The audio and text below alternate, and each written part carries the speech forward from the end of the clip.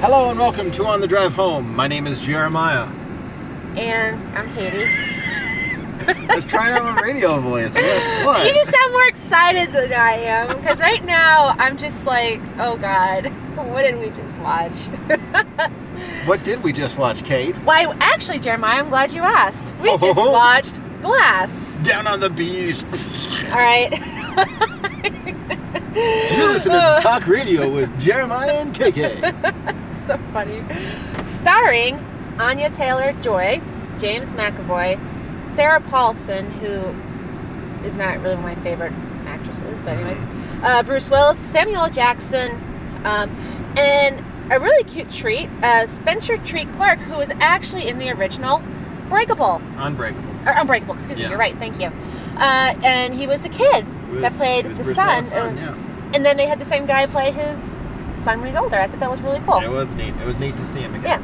Yeah. Directed by M. Night Shyamalama Ding Dong. Shyamalama Ding Dong, we'll just do that. And written by Shyamalama Ding Dong. Yep. Characters by Shyamalama Ding Dong. Produced by Shyamalama Ding Dong. Yeah, actually, just a quick actually, I don't know if tidbit. it was produced. That's just a joke there. He actually put up the entire budget for production. Oh, really? Which was $20 million. And wow. He signed a deal with the studio, and I guess the studio, they do marketing, but they basically, any money that he goes over budget, still has to cover. There's a high likelihood that he won't make his money back unless it does really well at the box office and all this stuff. So it's kind of neat that he believed in it that much. He believed in it that much to take that big of a risk. That said, could have been better. That said, bad move. That's all I gotta say. I don't know. Considering that you read the thing saying they're making $4 million on Thursday night, I mean, most likely it's probably going to make its production budget at least by this weekend. Yeah. According to this Deadline article, just the title says glass breaking.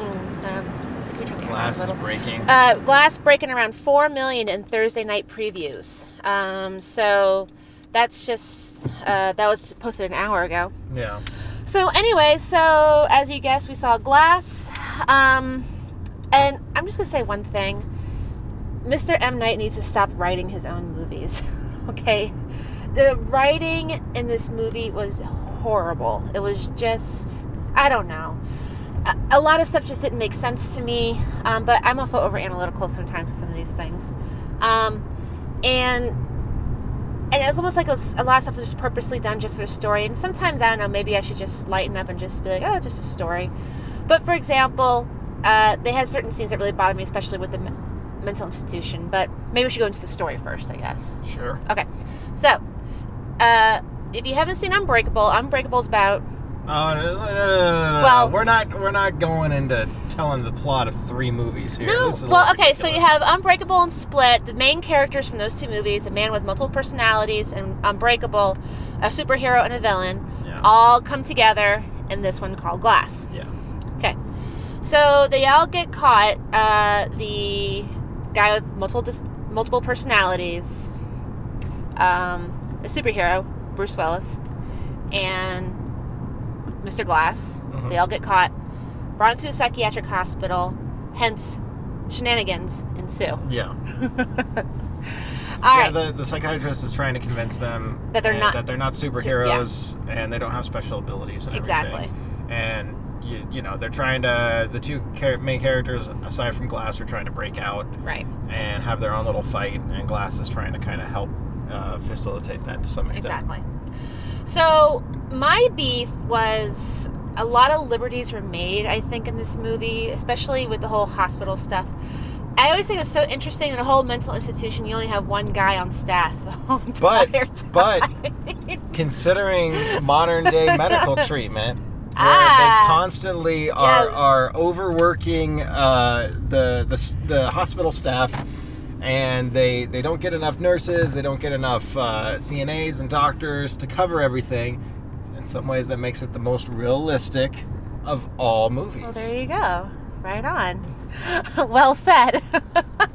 But yeah, it is dumb how they make like the just it's just like it doesn't even advance the plot to be like, oh, okay, we're gonna make these guys only have one person on a shift. The story doesn't require that. No. They also make it where some of the hospital people are like just stupid. They just make dumb mistakes. Yeah. And some of them are like evil. And again, there was no real reason or drive to do that. So None. it just seemed like lazy storytelling. It was. Like and there was no point to it. It was really kind of aggravating to see it. This tied cliche of like, this hospital guy is really bad. So if bad things happen to him, I don't care. But Exactly. things that go bad to these guys happen at the hand of the bad guy of the film. So you don't really ever need to feel. I mean, really, if they were really upstanding orderlies and nurses and everything, and then they get killed, you would actually have more of a connection to them. You'd feel more involved in the plot.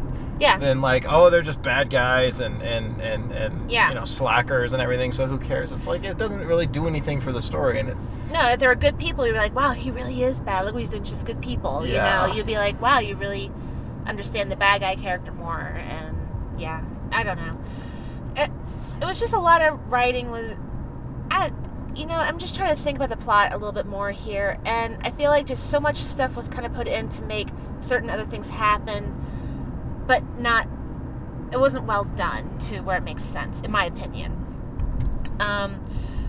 For example, what really kind of bothered me was like, you have a breakout of a psychiatric hospital, sirens going off, you have 8 police guys. Yeah, and again, it goes. That's it. That's all you back have. to the same idea with the orderlies and the medical staff being like stupid and completely unmedical. Right. Now you have police officers being completely unpolice officery. Like, I know. It doesn't make any sense. They didn't have any snipers or anything. The police officers, they had just 4 guys with those shields. They have shields and they're trying to corner everybody. Like what? What?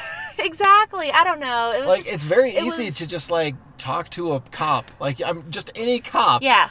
I'm sure that somebody on staff has a spouse that is a police officer. Be like, hey, I want to run some ideas about actual procedures on what would go down. Because everything that they do in the film, like, it's not interesting to look at. Like when they're fighting those guys, no. It's not advancing the plot of being like, oh, well, this is how these police officers are going in, so you can showcase their powers in this way. No, there was nothing like that. It was really just kind of boring to watch, and the fact that that's not how that scenario would play out in real life at all. It's like, it's really weird. It was, and they did the things I really kind of hate in movies. And I don't know how to describe it, but I'll just describe the scene. There's a scene where the psychiatrist Sarah Paulson was talking to what was her name? The young girl. Mm-hmm. I just the girl said her that name. Escaped from the movie Split. Yeah. And of course she's like, I want to talk to the guy with the multiple personalities. I want to talk to him. She's like, no, you can't. And somehow she gets in to talk to him, and all of a sudden, we need you to stay. We need you. And I hate how they just turn it around like that all of a sudden. It's like, this is very unprofessional, very unrealistic, and that scene bothered me.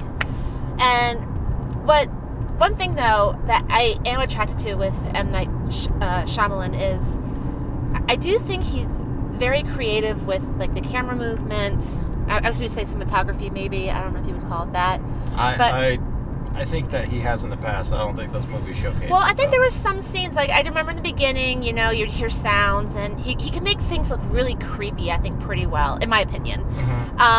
And I always feel there's a little bit of talent there with some of his movies. And I remember thinking that in Sixth Sense, and I'm like, holy cow, I thought this guy was like a genius, Of course, things went on. But anyways, I would like to see it where actually he might direct a movie and do some of that cinematography, but maybe not write the story. Yeah, they did that with they did? The Last Airbender. And he didn't write it? Hated that. He didn't write the story? I don't think he wrote it. I'd have to look that up. I thought he did. That's why it was so bad. I think there was another movie that he did with Will Smith and Will Smith's son.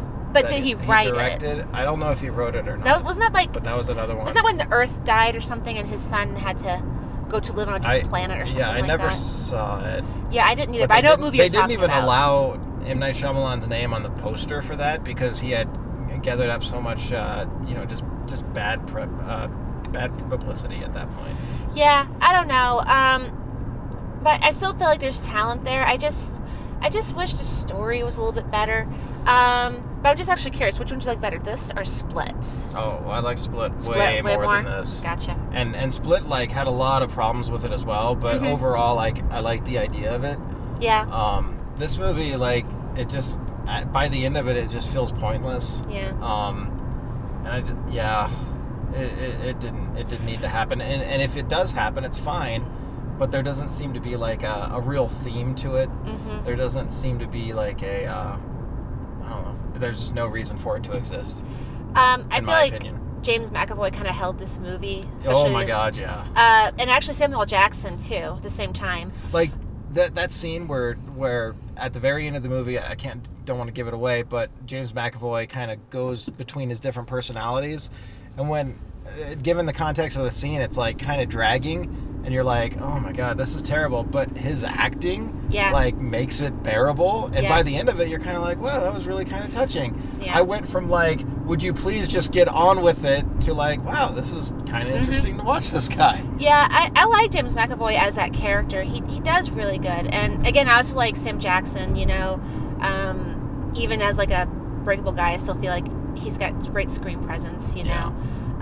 What I do think is kind of interesting is I think Bruce Willis was technically a main character, but I think he only had like 10 or 12 speaking lines throughout the whole movie. It was like the latest Jason Bourne movie. I think there was like 11 lines of dialogue for Matt Damon. Yeah, something like that. So it's kind of funny. Like maybe he gets paid by words. So maybe I don't know. Well, I guess, and if the director's paying for it, it's really. like, well, maybe they couldn't afford much. And I even started thinking that a little bit, because that makes sense. Maybe they couldn't afford certain kind of scenes or something, you know, and that's why they did what they did. Yeah. You know, I guess, you know, you got to make cuts where you can. Of course, yeah.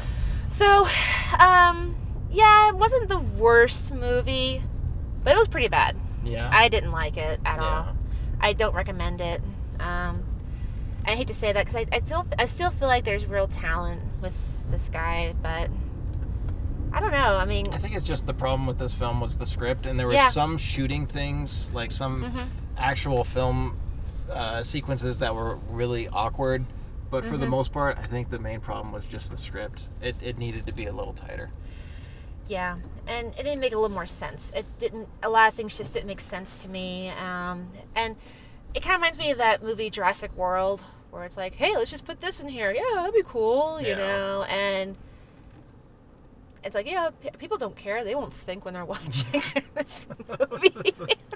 And it's funny, is this movie is definitely not that. I mean, you're supposed to like think a little bit for this kind of movie. Exactly. It's supposed to be one of those good thinking movies. So when you have to, when they want you to think about it, it's like, well, if you want us to think, then you're gonna see those plot holes a lot heavier. Yeah, and there's quite a few in this, and those are the first that come to mind. And I think I did a lot of sighing and looking at you throughout the whole movie. So there are actually probably more, but those are the ones that really pop out to me right now. Yeah. I think for this podcast, I need to start writing stuff down during the movie. There you go. Yeah. We could and annoy our neighbors. Just pull out your light and start writing down on the little tray. And I should annoy like the people next to me, like, why you got your flashlight on? Shh, I'm working. Yeah. So, ratings. I'm gonna give it. The score is 0 to 5. I'm giving it a 2. I'm doing it 2 as well. Oh my goodness! Wow, we do. Yeah. We should go see movies more often. So if you want to rate our podcast, you can go to.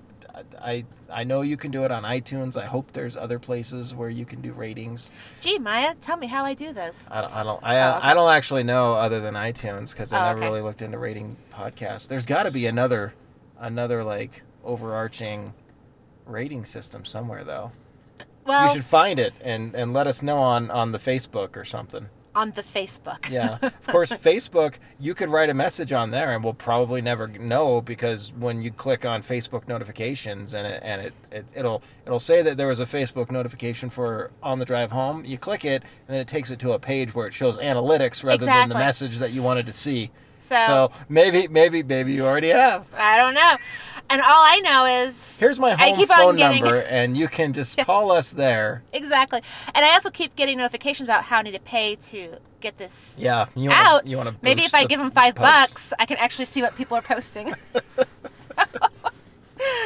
I don't know. What do you think, though? Let us know. We're actually kind of curious because we love movies, and if you love movies, let us know what you think. Yeah. And right now, the only review on iTunes that we have is some dude that was really, really upset that I complained about the accent of Andrew Garfield's character in Silent. Well, wasn't that great?